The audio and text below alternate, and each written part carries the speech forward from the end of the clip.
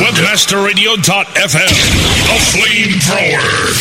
Webmasterradio.fm, we're everywhere. Welcome to Life Tips, the show that offers expert tips and savvy advice to make life easier and more fun on the web and around the world. Life Tips President Byron White talks to the latest trendsetters about strategies to grow your business. Editor Melanie Mayer interviews celebrities and expert writers on their tips for making life enjoyable and entertaining. Now, please welcome this week's Life Tips host, Byron White and Melanie Mayer. Hello, everyone. Welcome to another edition, another week of Life Tips that hope to make your life better, smarter, faster, and wiser. Melanie and I thought we would take a couple of minutes here to just tell you a little bit about ourselves while we're waiting for our guest today to join us. You may be curious to learn a little bit more about us and to see what our vantage point is and where we're coming from. So without further ado, I'm going to interview Melanie Nair. Melanie, are you there? I am here, Byron. This is going to be incredibly entertaining. Well, to paint the picture for the fans out there that may be listening in, Melanie and I are looking at each other through a glass wall. I'm in our office here in Charlestown, Mass., and Melanie is across the way. We're in an old Navy Yard over here with I'm still waiting for all four walls of my office to be put up. She actually has a big hole in her office that's an old doorway that adds character. Yeah, exactly. And I'm in a conference room that is an office and a conference room. Since I like to gab so much in front of an audience all day, every day, it's only appropriate to have a conference room in my office. But Melanie, tell me a little bit about your background, where you're coming from. Tell us about your last employer. That might give a good vantage point for where you're coming from. Well, that's a big question. But as most of you know, I have a 10-year reporting background, and I jumped ship at the Boston Globe to come work for you, Byron, here at Life Tips.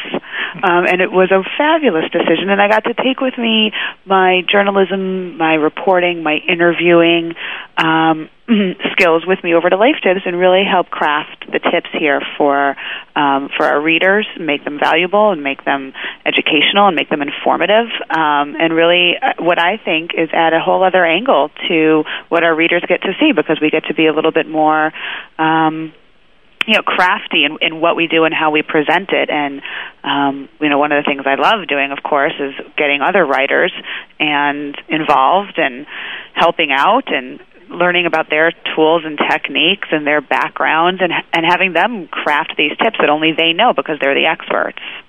Tell me a little bit about Boston.com. I'm sure that most of the listeners out there are quite familiar with Boston.com and how big that site is. The popularity is really, really quite overwhelming. But Right. Tell me about some of the challenges of publishing content over there and what you ran up against and what the challenges were.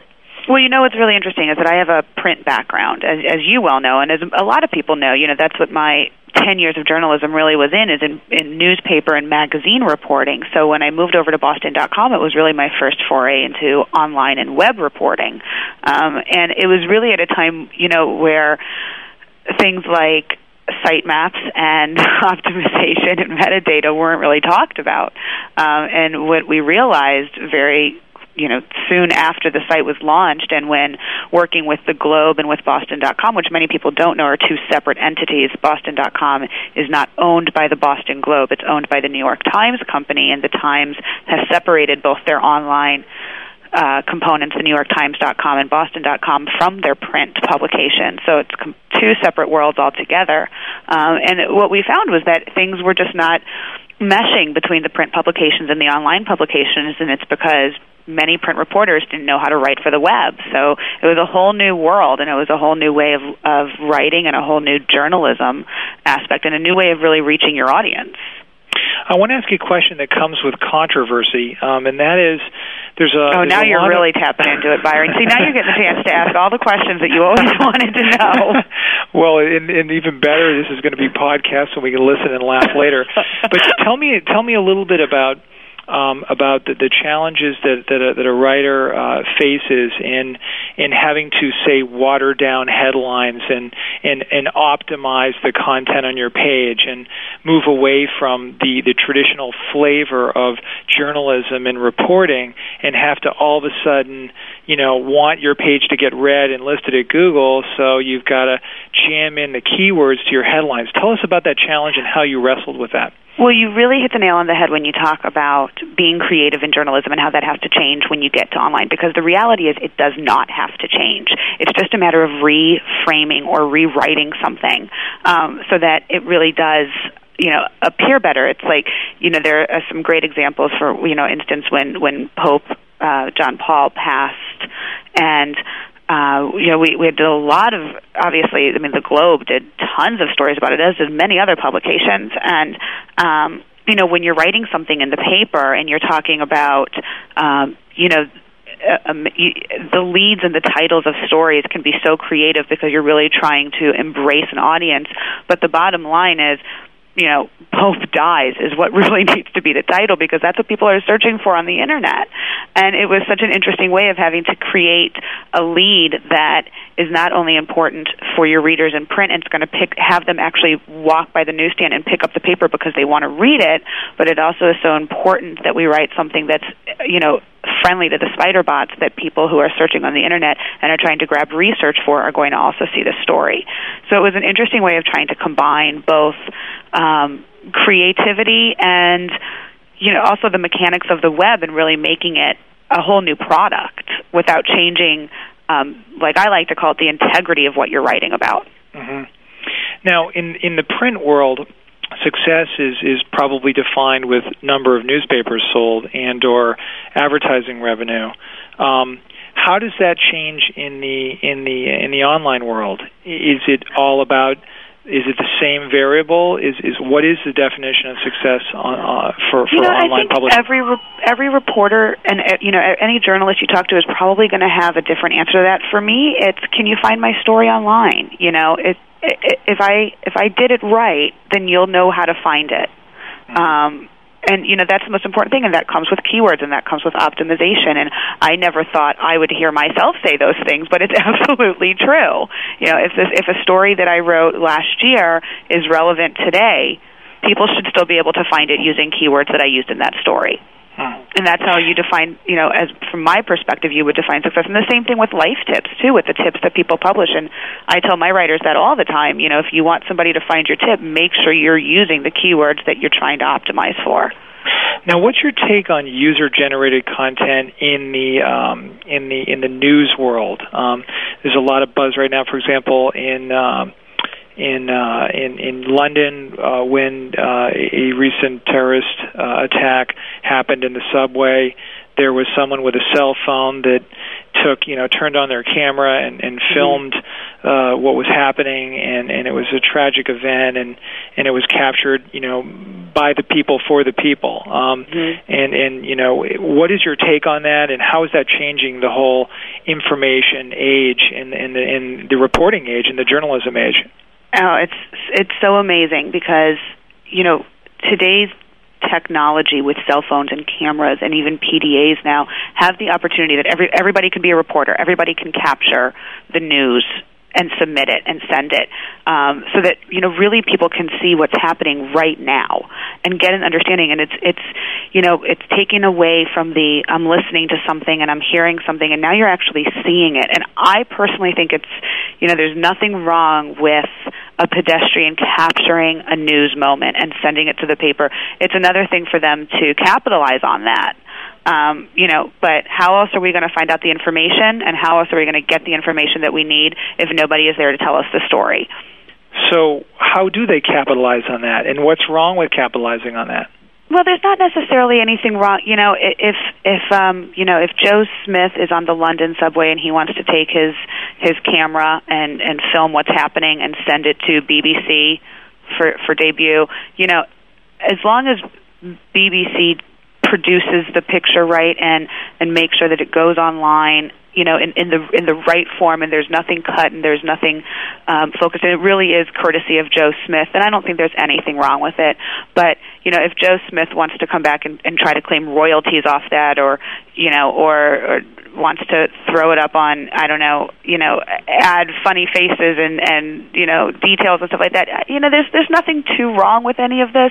It's just that if you're going to do it for news purposes and you're doing it because there's something as big like a terrorist attack or a fire or a police chase or something, then understand that it's for news value and that it's important to get it out to the readers and it's important to get it out to the people who want to get the information, and making it something that it's not isn't really doing the justice that you're wanting it to do. I mean, but if it's something fun and entertaining, like finding a leprechaun at the end of the rainbow, do what you want with it. It's different things that you can do depending on the topic. Tell us what your thought is with regards to the length of the story for the web versus the length of the story for the paper or whatever. This is one of your favorite sayings: keep it simple, stupid. When you are dealing with things online, get to the point, because we are really busy. We are all very busy people. Well, I can say if I'm going to read an article online, I want to know within the first 3 paragraphs what's going on. If I want to read more about it in the paper, that's my leisure time, and I'll pick up the paper and read it. But that's just, people have done studies on this. This has been written about. This has been talked about, and it's amazing how when we go online, our minds completely change than how we pick up the paper on a Sunday morning over coffee and breakfast and really read every single sentence in the paper. When we go online, we're looking for information and we're looking for it fast. We have make a trend. I'd love to hear you talk a little bit more about writers in general and the do's and don'ts for building your career. Naturally, in your current role at Life Tips, hundreds of freelance writers come across your desk and apply at Life Tips for writing positions. What are you seeing as trends with great writers that you've hired here at Life Tips as far as freelancers are concerned? Well, there's, we also, and I should point out, we also hire experts. And, what we're looking for is people who really know their niche topic, and we're also looking for people who are also great writers. And there's, sometimes you walk a fine line, but I think the most important thing is, can you get across what you're trying to say to me in 3 sentences? Are you using your keywords? Are you really focused on selling yourself and making me believe that you're great at what you do? And then, the reality is, let's see what you've got. We talk about it, and I talk with writers. I interview references. I look at their resume. I do my own web search on them. When I see a name come across that I'm interested in learning more about, I'll Google them. I'll Yahoo them. I'll MSN them and find out what I can about them. This is not an easy industry, and we want to make sure that we have the best of the best, and I do my best to make sure that we have those people here at Life Tips. How can writers advance their careers, freelance writers particularly, just in general? Read, and educate yourselves and learn about other people. Listen, watch the news and listen to reporters. Pick out reporters or newscasters or radio show announcers who you really like. Read journalists in the paper who you really like. And then read what they write every week and listen to what they say every night. And then the next day go and read about the person or read the article, listen to the newscast of the reporter who you might not like as much, and try to figure out what it is about them that makes it different for you. I know for me that was one of the best things when I was crafting my career and trying to figure out, what kind of a writer do I want to be. I was going after the things that I really liked in other people, and it was very helpful to me as I was crafting my own sense of what I wanted to do, because every writer is an individual and it's important to maintain that. So look for the things that you want and go after them and go to seminars and take continuing education classes. I went and got my master's degree while I was working full time, and it was the best thing I did because I was learning and working at the same time, and it was incredibly helpful. Well, let's talk to your peers. Talk to your editor. Let's take a break at the moment, and we'll be back after the break to talk more with your hosts. Thanks. Life Tips on webmasterradio.fm. We'll be back with more cool tips and advice right after these commercial messages. Blog. Webmasterradio.fm. We're the talk of the town. Webmasterradio.fm. Thanks for listening. Webmasterradio.fm. We're everywhere. Attend the Public Relations Event of the Year, the 2006 PRSA International Conference, benchmarking your public relations strategies with the best. Conference registration gets you insider access to dynamic speakers and unparalleled strategies and networking events. Register at PRSA.org to receive a $100 early bird discount off your registration. Qualified non-members will receive a bonus 1-year PRSA membership. Visit PRSA.org for details. Webmasterradio.fm, the official radio network of the 2006 PRSA International Conference. Now, experience the future of web design and development with a whole new level of efficiency, expressiveness, and simplified workflow. Introducing Studio 8, a compilation of the latest releases from Dreamweaver, Flash Professional, Fireworks, Contribute, and Flashpaper. Sure to inspire you to create superior online video sites and mobile content. And now, through this exclusive webmasterradio.fm offer, listeners can save a whopping $100 off Studio 8. Visit the online store at adobe.com or contact Adobe Customer Services and provide promo code WebmasterRadio in order to receive your discount. Studio 8, your way to create. Oh, my song, right? I know. I don't like it. Speaking of a girl named Susie. Yeah. Speaking of a girl named Susie. Yeah. This is Susan Brett. Welcome to the new world. Madonna, the hottest woman in the world. Just bounce a quarter off those buns. Madonna. Speaking of a girl named Susie. Yeah. Speaking of a girl named Susie. Yeah. Women love a good dancer, and they love a good kisser. I like that. Dude, you are so cool. Isn't that the funniest thing? Smoocher. Speaking of a girl named Susie. Yeah. Speaking of a girl named Susie. Yeah. Dishy Mix.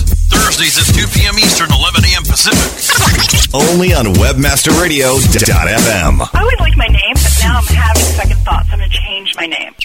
Drop into the Webmaster chat room. Webmasterradio.fm. Clothing is optional. Webmasterradio.fm. Webmasterradio.fm. We're everywhere. And now back to Life Tips, the show that offers expert tips and savvy advice to make life easier and more fun. Only on webmasterradio.fm. Now, here's your host. Hey everyone, it's Melanie. I am back with Byron and our guest, Joe Matthews. Joe, are you there? Yes, ma'am. Can you hear me? I can hear you. Thanks so much. We're excited to have you here. For those of you who we didn't introduce earlier, I'm sorry, Joe is the Life Tips franchise celebrity guru, and he also is the founder of Franchise Performance Group, where he works as a franchise consultant. And Joe is also a co-author of Street Smart Franchising. Joe, before we get into some nitty-gritty franchising news, tell me a little bit about the book. Well, the book is a very interesting book. The reason we wrote it is we saw that most of the franchise books out there, started with the premise, hey, you're going to start a business. Now here's the steps that you take to research an opportunity, which sounds like a good approach, but the reality is anybody who's been in franchising for a while will tell you that 99 out of 100, that's the statistic, people who look at opportunities actually don't do anything.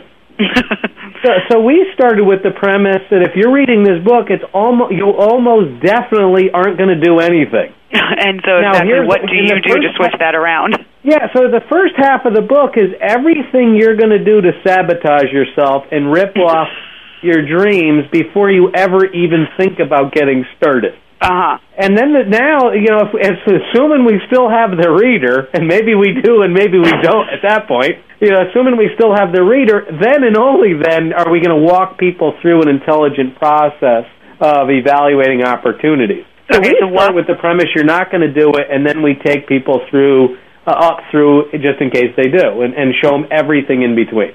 Sure. one of the things that you talk about in the book is identifying your strengths and then identifying your weaknesses.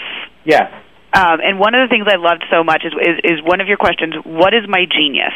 How do you really nail the hammer on the head with that one? I mean, that is such a loaded question. You, like the listener, are probably the last people to know what your genius actually is, because in your world it won't show up as genius.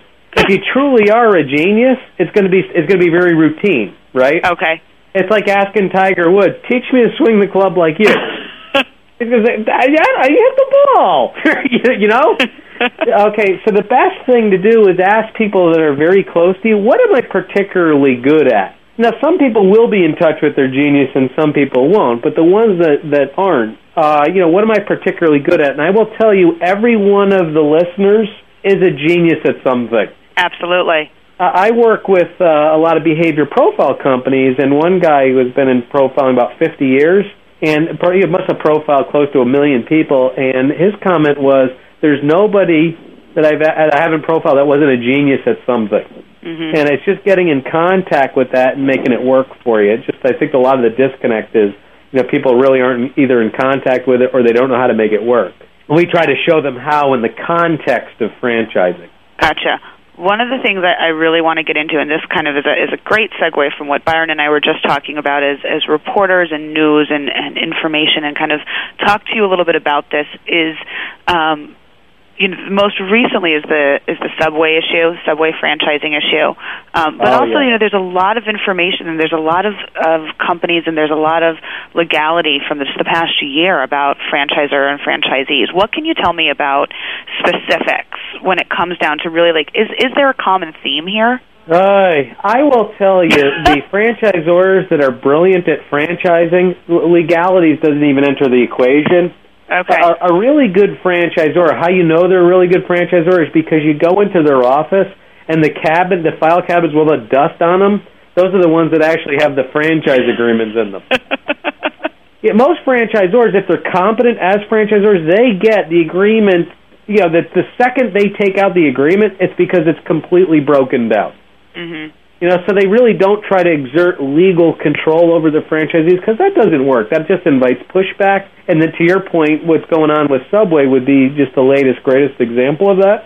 So good franchisors just have healthy and open dialogue and exchange with their franchisees, and both parties know they need each other to win, and that both parties have to be making money in order for the other one to win. Because if the franchisor is not profitable, the franchisee's not going to get tools to work with. One of the things you said in a recent article, a successful franchisee-franchisor relationship isn't a business relationship. It's a deeply committed personal relationship built on a foundation of trust. And that's such a powerful sentence. And I'm wondering if you could give me some tips, both from the franchisee perspective and then from the franchisor perspective, on really building that personal relationship when you enter into a business agreement like this. Yeah, let's start with the franchisee. First of all, what you need is, I'll just to put it in a bigger context, you need both parties, right? So if both parties don't want it, then it's not going to happen.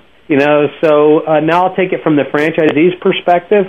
Please. Now, from the franchisee's perspective, I think that there's got to be some recognition from the franchisee that they've got to take 100% responsibility for whatever the results are. It's their business, it's their results, and there's not a franchisor in the world that's going to make them successful. Mm-hmm. Okay? It's got to start there from their perspective. Now, take it one step further. That doesn't mean that the franchisor isn't going to impact their investment, because the whole reason for investing in a franchise is to get tools and resources and coaching and to join a community where their tools that they receive are better than any one or two or three franchisees could ever put together on their own.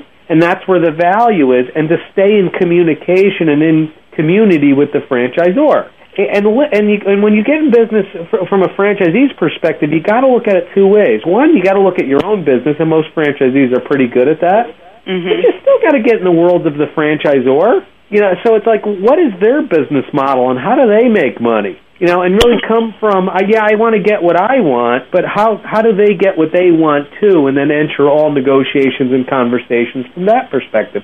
win-win. Now, that's a very overused and probably even, now a cliche word, but, it just really enter into all dialogue. How do both parties get what they want? Now, from the franchisor's perspective, here, which is where I have a lot more experience with, sure, a lot of the breakdowns occur because a lot of the employees of the franchisors, they don't really get the heroism of the franchisee. They don't. A lot of employees of the franchisor have never owned a business before. They don't know what it's like to wake up at 1 o'clock in the morning and not make payroll. They don't know what it's like to put your kids' college educations or your house on the line, if that's what some of them have done. And they don't know what it's like to live off a 100% performance-based compensation. They don't know what it's like to go to work in the morning and maybe not get paid. Yeah. Not only do they not know what it's like, they probably will never put themselves in that position. So they really don't get, a lot of them, what it is to be a franchisee or have appreciation for what's at stake. And working with the franchisors' employees to really get an understanding of that, I think, is the first step. Second, it would be on the franchisor side is define the relationship. A lot of times the franchisor will look at the franchisee as if it's a subordinated relationship because in the agreement it is. But in reality, it's not subordinated at all because if the franchisee doesn't win, that franchisor will tank. And if you look at where franchisors spend their time and their energy, it's always with the franchisees that are not making money. About 80% of their time is trying to prop up the people who aren't making money. Only 20% of their time is with the people that are paying all the bills, which are the profitable franchisees. Right. So just some recognition of that. Going back to the Subway case, just because it's probably the most fresh in people's minds right now, what are those looking into franchising? What kind of lessons can they learn from this? Gosh, that so doesn't work on so many different levels, what's going on with Subway. Let me just give the reader or the listener just a quick idea what we're talking about. So right now Subway, and I'm going to define Subway as Fred DeLuca, who's the founder of Subway, who's still the CEO and very much involved in the day-to-day operation. He built this company from the first store. So God bless him. I think he's the only franchisor to take it from one store to where it is now. So he is the most successful and the biggest genius franchising has, and is more than any person living or dead is responsible for bringing franchises across the globe. So I will never say anything bad about Fred DeLuca, but he is misplaying what's going on now, okay? Now, the way Subway was set up is the franchisees own the advertising co-op. In other words, everybody puts in a little bit of money. There's 21,000 stores.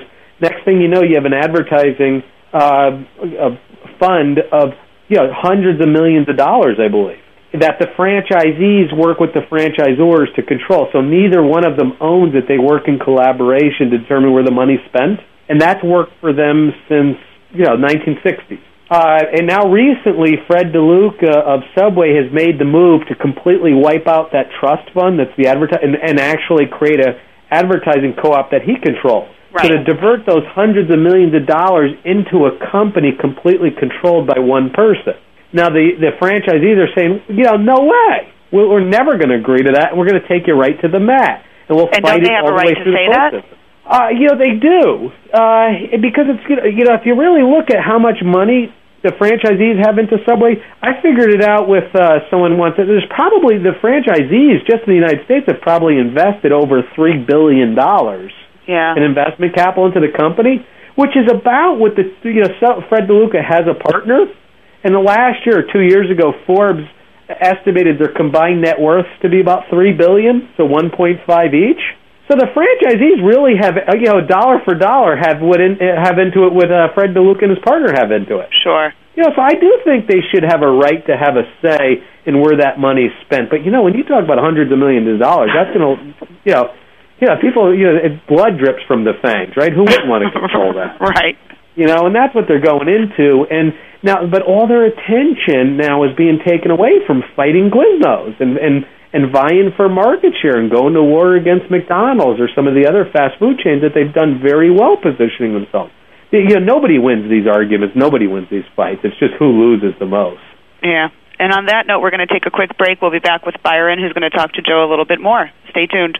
Life Tips on webmasterradio.fm will be back with more cool tips and advice right after these commercial messages. Don't get caught in a web of confusion. Learn the ropes on webmasterradio.fm. We're everywhere. Attention webmasters. Wish you could convert more web traffic into cash?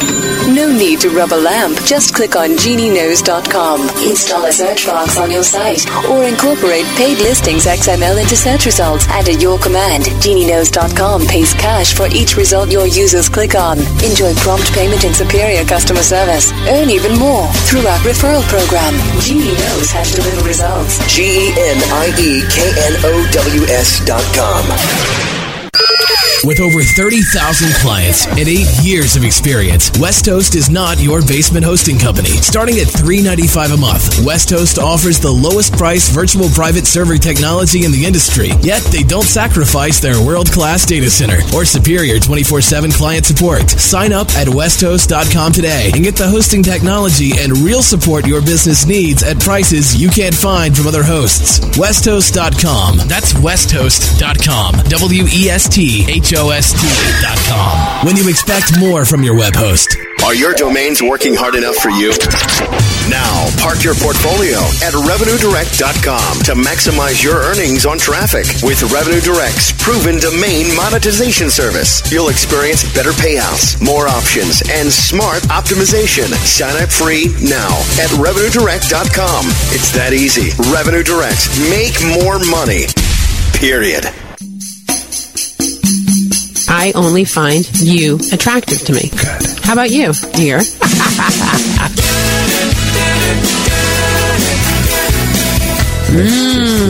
It's that lovely steamy odor of sex. Wow, it smells like sex. Anyway, all right. That's really bad. That's funny. And everybody in the chat room's going, oh, they're in love. I like that whole aspect of I'm on radio. No one can see what I look like. And it was sort of my nice ha to the listening audience. Clad just in a pair of heels. Naked, wearing only high heels. Say, Brandy, you're a fine girl. What a good wife you would be. Such a fine but my life, my lover, my lady is the sea. It is nice to be celibate as long as you can do it with everybody. I don't get it. Yeah, I know. Rainmaker. Thursdays at 7 p.m. Eastern. Only on WebmasterRadio.fm.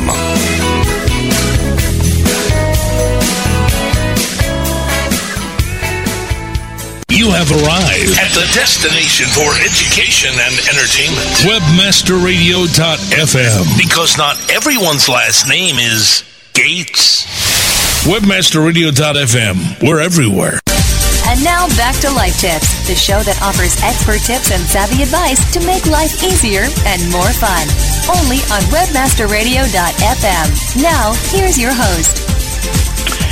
Pleasure to chat with you, Joe. Byron here. Just want to ask you some interesting questions, more about the webmaster space and what's going on for the listeners in this space. What do you know about the whole lead generation space in the franchising industry, Joe? Are you talking about it from a franchisor's perspective, Byron? Yeah. So I'm a webmaster, and let's say I want to sell leads from a website that I generate to Subway. What bounties are Subway paying, and does Subway have relationships with conglomerates and lead generation websites and people that have built big, vast amounts of knowledge with franchising and are having sign-ups on their website saying, yes, I want more information about Subway franchises, and that lead is then being passed off to Subway franchising, and Subway franchising is paying a bounty for it. Well, no, they actually don't pay a bounty. There's a reason for that. It's there's a legal distinction called franchise broker, and if these websites are paid on a per franchisee basis, like if somebody learns about a particular opportunity on a website, it initiates the contact or the data is aggregated at a franchise opportunity website, and then they're paid on that, the FTC would consider that website a franchise broker, and then there's a whole legal can of worms that gets opened up. So that's not exactly how that business model works. So franchisors, what they do is they advertise on these sites, and they pay a monthly fee of on the low side of, say, $400 a month to a high side of, say, $1,700 a month. And they are looking for leads. They are looking to be introduced to people that are looking to buy businesses. And what they're looking at is probably, at the end of the day, trying to pay somewhere between $40 and $60 a lead is typical. And that's where you get to the 1,700 versus 400. Some will generate higher volumes of leads, and some won't. When you does that answer your question? I guess so. Yeah. When you scan the pay-per-click prices that people are paying out there, why are these people paying so much revenue, and what is being gained from traffic to their website? For example, Franchise Consultant commands a $5.60 per click rate. We've got Franchise Business for Sale commanding a $4.93 rate. We've got Women's Fitness Franchise commanding a $3.94 rate. Why are people paying such high pay-per-click rates, and what's the return on the investment for those costs? Okay, there's two different models of businesses out there. Some are the franchise opportunity websites, like Franchise for Sale, I think was the one you just said, right? That was a keyword, Franchise for Sale, yes. Oh, okay. I'm talking about keyword prices. So, okay, not that's websites. What's driving it. Okay, so let me tell you, there's two things that are jacking that stuff up. So one is a new breed of business broker called Franchise Consultant, which was one of the words, right? Or one of the phrases got bid up over $5, right? Correct. Now, what franchise consultants do, they are a business broker, and they will interview franchise leads. They'll intersect them when they're looking, and then they will make an introduction to a franchise company, and they actually will get paid a commission, and they know what can and can't be done in the eyes of the FTC, and they've established themselves to abide by the FTC guidelines. And their fees actually are pretty substantial. You know, so a participating franchisor will pay a franchise broker anywhere from $12,000 to $20,000 for a successful introduction. And when you're talking about margins that big, that's what's driving these words up. Now, on the flip side is you also have franchise opportunity type websites where there's paid advertising. Now, what's happening is the people that own these franchise opportunities websites, they want the traffic to go to their sites and not to the broker sites. You know, so they see that their traffic is being usurped by the success of these new franchise consultants or franchise brokers, and what they're really doing is they're jacking each other up, and they're bidding each other out as if it's an auction. Tell us about some of the websites out there in the franchise space. For example, franchise.org. Yeah, there's right now, there's probably like 30 franchise-type websites that are out there. There's about 10 really good ones. One is franchise.org, and that's owned and run by the International Franchise Association, which is the trade association of any chain that is organized as a franchise. So it represents right now, probably about 2,000 or 3,000 different franchisors in about 80 different industries. And they provide education and then also information about different franchise opportunities. There's Entrepreneur.com, which is also the publisher of Entrepreneur Magazine. You know, and they have their different little spin and a lot of tips and good information. There's companies like Bison. There's FranchiseGator, FranchiseOpportunities.com. There's probably about at least a dozen sites out there that probably get at least 75,000 unique visitors a month. And they all have their little twist. I'm not sure one is necessarily any better than the other. Now, are they competing in the search engines for airtime, and how are they profiting? Like, let's take franchise.org. How are they profiting from their venture? Well, franchise.org also gets membership fees from its franchise, but if you just isolate the model, the website, as if it was its own, the only entity that they had. The only way they would make money would be paid advertising by the franchisors. So maybe, I don't know, there's probably 200 or 300 franchisors paid onto that website. probably on average at $500 or $700 a month. That's to whatever that works out to. How about franchise.com? Same thing. Yeah, they all operate off a paid-in advertising model. Yeah, it's complete. I would say 95% of the revenues are from paid-in advertising. Franchise.com also has a very unique service. They sell offering circulars from their website. So their people that visit their website can also buy the franchise offering circulars at a couple $100 each. I don't know what that is as a percentage of their revenue. Have you seen any internet-based companies try to franchise their business? Yes. Typically, there's WSI, which does website design, and there's a couple companies in the web design space. And here's what their model is. Under a normal web design or technology company, they would have outbound sales forces, right? Uh-huh. So what they do is they actually create out a business opportunity out of the sales force, and then they provide the backroom support and the design and hosting services. So they would just contract with a franchisee to operate as a sales agent in a protected territory to try to drive revenues, and then they would work out splits. So there's about 2 or 3 or maybe 4 companies playing in that space. But most franchisors are low tech. Usually technology companies, you got to stay on the forefront of the technology, which requires a lot of centralized research and development. And it's really, really hard to get independent business people to consistently upgrade in technology and make those reinvestments. So you'll find most franchise opportunities, probably 95% of franchise opportunities are really low-tech type businesses.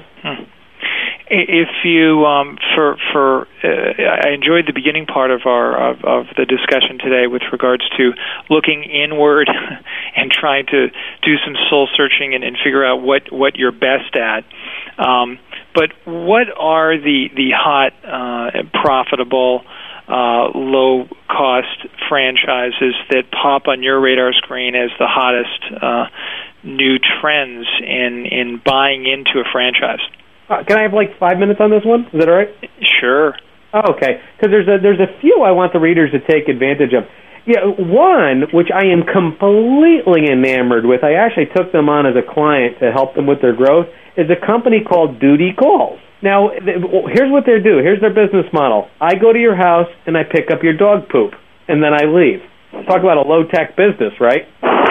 It's a shovel and some sort of scoop. What's the cost to get in, and what's the estimated ROI if there are a lot of dogs? $25,000 to say $40,000 in with the trucks and all in and your working capital. Mm-hmm. And they've been around about 5 years right now. Their parent company, their prototype operation, is tracking at, listen to this, $700,000 in sales on about a 30 to 40% flow through to the bottom line. So in other words, as an absentee-owned operation, the parent company is going to clear $200,000 on a $25,000 to $40,000 investment. In 5 years, they built $1 million asset with a couple $100,000 in cash flow. That is one freaking great model, and the franchisees are rapidly replicating their success. Matter of fact, they were just their story was just picked up in about 200 newspapers over the last couple of weeks because. It's like, what's a poop scooper franchise supposed to make? Nobody knows because they're inventing a category as they go, right? So that's what makes it kind of interesting. I'll bet somebody knows. Another great lower entry cost type business model to get into is non-medical senior care. So with the cost of double-digit increases in health care and with the high cost of nursing homes, there's franchises out there like Home Instead and Comfort Keepers. They specialize in taking care of the elderly in their own home. Because we're so time-starved and there's so many single-parent families right now, normally these services would be provided by family members, just like cook a meal or sit down and read them a book or take them shopping or help them administer their meds. But families just don't have the time now. So for $15 an hour or $20 an hour, someone will go into their home and do all these things that the family would normally do. It keeps them out of a nursing home and saves tens of thousands of dollars. Now, insurance companies will probably start picking up the cost of non-medical support. I don't think they are today, but that would be conceivable that they will in the future, and the lid will will come off that thing. The other thing to look at are anything to do with pets.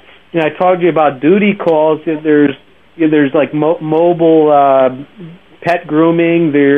About 40%, I think, of the homes in the United States now have a dog or a cat. So anything to do with pets is a really booming business right now. I also always like education. So there's remedial and supplemental education like Huntington Learning Centers in Sylvan.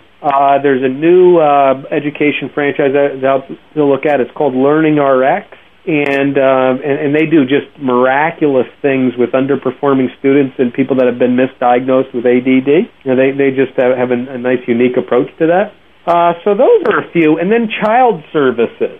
There's a really interesting franchise out there that is competing with the YMCA. They do for-profit youth sports leagues, and that's I-9 Sports, and they're rapidly growing around the country. There's the Little Gym International, which is organized play. So basically, if I did tie a bow on it, look for businesses that actually apply guilt. I feel guilty because I'm not spending enough time with my kids. There's the Little Gym. I feel guilty I'm not spending enough time with Mom, and to keep them out of the, I feel guilty because there's dog poop lying all over my house and I don't want to pick it up. I feel guilty because my house is dirty. I want to hire a maid service. So guilt sells. How much do you need to weigh upon the success of a franchise? Should you choose to go into the business? How much passion versus marketing savvy versus innovation or value proposition that you might personally bring to the table? What are the ingredients for success, Joe? It's going to vary with each person, with each opportunity. But at the end of the day, any franchise that you look into is going to have its winning formula. And it's really going to be up to the person investigating the franchise to determine what that is. Some franchisors can very clearly articulate it, and they have it very well spelled out. And if you just follow their recipe, you'll win. I will tell you, franchises that brilliant are in the minority. Has anybody created a personality test, if you will, and/or aptitude test, and/or skill set test that you can take that helps you get matched to franchises that might appeal to you? Not like eHarmony, not to that extent. There are behavior profiling companies that focus in franchising. My experience is they overplay their hand. So I'll give you an example. Like I actually do behavior profiling, and I think it's maybe a third to 50% of the pie. In other words, so I could take your profile, and I could determine that you're a visionary and the type of environments that will bring out productivity and things that you'll be particularly good at. Okay, but if I don't meet you, you might have terrible body odor, and that's going to impact your results. And there ain't a behavior profile test in the world that will let me know whether or not you know how to use a computer. Or whether or not your hair is greasy, that all impacts. Do you think the franchise of the future will depend upon internet marketing savvy? Oh, it's already dependent on internet marketing savvy. Yeah, we're already there. So growth of the business, if you will, if you've started a franchise or if you're even considering starting a franchise, you feel that marketing savvy is imperative to success. Yeah, there's now the franchisor is going to have their version of marketing savvy. Like they got to know what it takes to drive the top line, and the franchisee's got to have some savvy because they've got to take those systems and implement on the local level. So the franchisee coming in has to have some marketing savvy. They really got to understand how to drive a top line of a business. If it's a management heavy business, and most of them are, you got to be able to get at least a small team of people moving in the same direction, and have had some experience in getting results through people, motivating them and retaining them, and then cost containment. Most small businesses, you really got to manage the cost to the decimal point. So you've got to be somebody who knows how to budget and knows how to manage it according to budget. So driving the top line is only half the equation. The other half is watching the cash going out the back door. So an entrepreneur really has to have a good, well-rounded experience to make it. Now, most people don't have all that going in, or what would they need the franchisor for, right? Well, the franchisor's got to be competent in delivering that to the franchisee, and that's where you get a lot of mixed results. Well, Joe, appreciate your time today. I wanted Melanie to chime in with a few final words of wisdom with you, but really enjoyed chatting with you today, and I'll look forward to hearing from you in the future and sharing some tips at Life Tips. Thank you very much. I appreciate you having me on. Well, thanks, guys. This wraps up our show for today. We're out of time, and we appreciate you listening. Next week, we're going to talk about retirement, and maybe Joe can provide us with some more information on how guilt sells and franchising and how that leads into retiring in your old age. We'll talk to you next week. Thanks for tuning in.